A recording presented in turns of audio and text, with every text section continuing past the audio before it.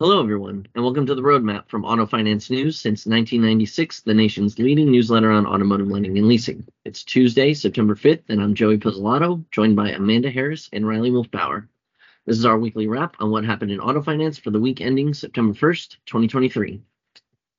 In general economic news, U.S. consumer confidence fell by the most in 2 years on pessimistic views of the labor market, higher borrowing costs, and lingering inflation.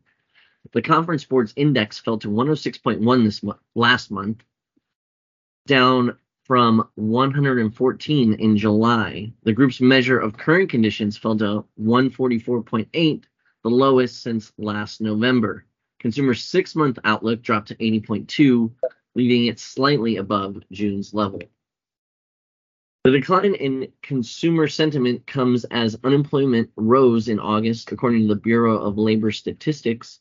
The unemployment rate climbed to 3.8%, largely reflecting a pickup in participation while wage growth slowed. In auto finance, FinTech Upgrade Inc. will offer consumer auto loans for the first time, with plans to target all types of consumers, including those with FICO scores as low as 580. Upgrade first told AFN they planned to get into auto finance back in 2020.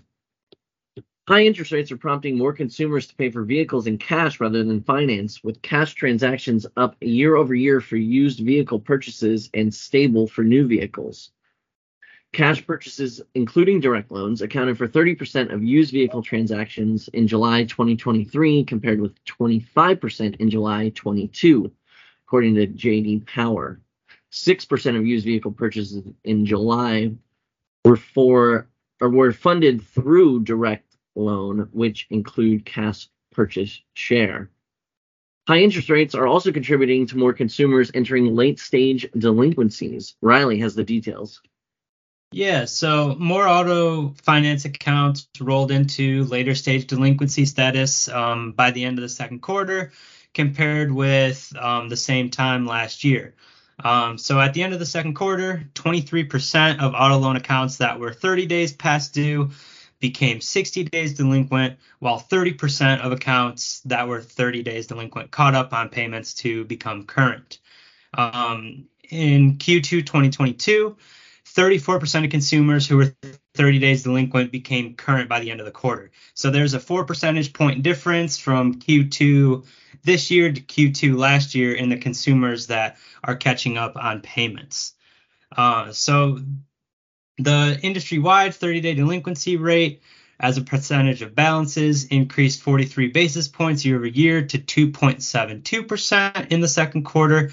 That's surpassing the Q2 2019 pre-pandemic rate of 2.65%.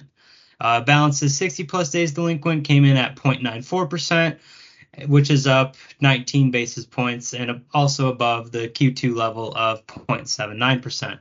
A lot of these delinquencies are occurring in subprime transactions, is what Melinda Zabritsky, Senior Director of Automotive Financial Solutions at Experience, said. The importance of that at the same time is subprime market share is also shrinking as we're seeing this increase. Subprime originations accounted for 13.4% of total financing across the industry, and deep subprime made up 1.6%, which is down from 14.9% and 2% in Q2 2022. We might see a little change in the market share in subprime because as consumers are getting later on their delinquencies, they could fall into those lower credit tiers. Great, thanks, Riley. Dealership acquisitions by publicly traded dealer groups, however, soared quarter over quarter despite rising interest rates as the dealer groups look to deploy capital following stock buyback programs in the first quarter. Amanda, what's going on there? Sure. So yes, as you said, dealership acquisition activity picked up quite a bit in the second quarter after definitely ticking down in the first quarter. They like you said, were focused on other things in their capital. Now they are back to spending on acquisitions. Acquisition spending really hasn't slowed down, even though rates are, going up.